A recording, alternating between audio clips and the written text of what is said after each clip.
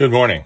It's October 11th, and welcome to Doing Life, daily devotions for finding peace in stressful times. This is the audible companion of the book by the same name, and today's title is Joy from Adversity. The music you're listening to is cello music from the Brooklyn duo Dancing on My Own. I have been entrusted with a box that has the Hope Diamond inside. The box may not be that attractive to others, but when you open it, you see the most dazzling beauty. Emily Colson.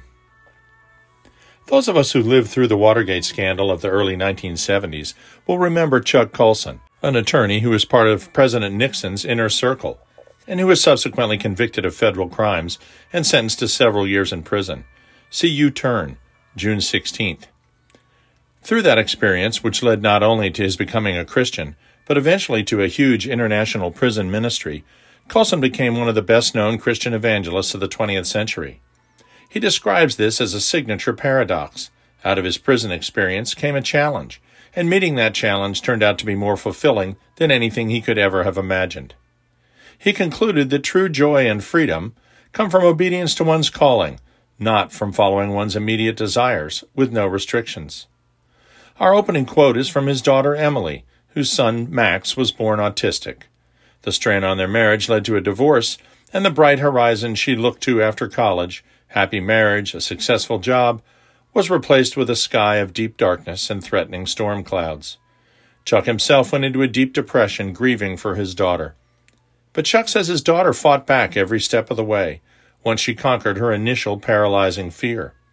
As a single mom, she worked to find additional funding for the special school he required. She went through all the difficulties of being a single mother, but with the added burden of Max's diagnosis. But gradually a remarkable thing happened. Colson says his daughter's own personal faith deepened, and she developed an iron-strong character. Others describe her as, quote, radiant and constantly filled with joy, unquote.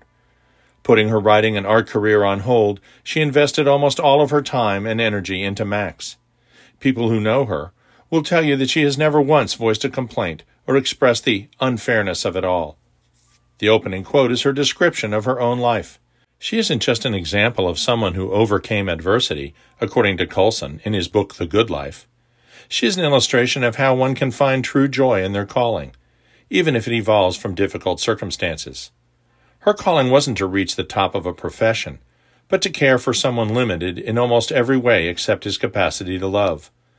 Pursuing that calling with all her energy led to a person truly joyous and free, not depressed and trapped. The Bible, of course, is replete with such stories. Out of Abraham and Sarah's long infertility came Isaac. Out of abandonment, adoption, being a fugitive for murder, came Moses. Out of human trafficking, false imprisonment, and threatened execution came Joseph. From a poor shepherd boy, despised by his older brothers, sent to fight a giant, came King David. And there are many more. We've talked of the chief end of man before. The Westminster Catechism says it is making sure that everything we do is to the glory of God. But how do we do that?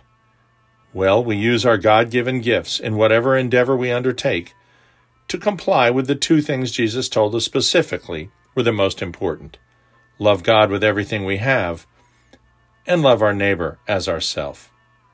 When we do that, joy and peace follow, even if we must come through extreme adversity in order to accomplish it. No, it doesn't follow immediately. Tragedy is tragedy for all of us, but some shut down, they let their gifts go fallow.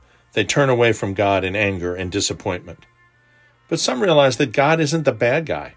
In fact, he's the very definition of the good guy, who will always be available for you, always love and support you, and in point of fact, already laid down his life specifically to save yours.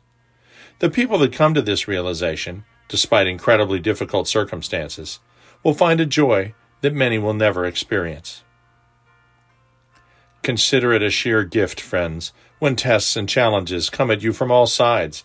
You know that under pressure your faith is forced into the open and shows its true colors. So don't try to get out of anything prematurely.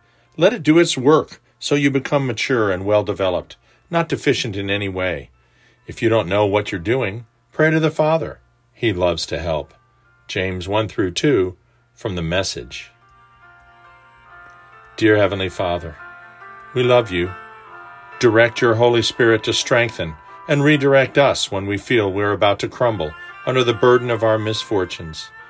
Help us to realize that our characters are tempered in the furnace, and that applying the gifts you have given us through adversity will see us through to the other side, where we find a joy we had not thought possible.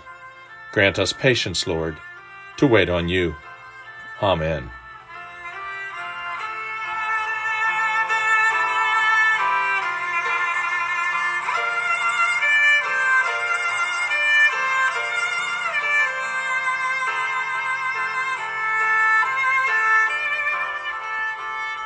We'll see you tomorrow.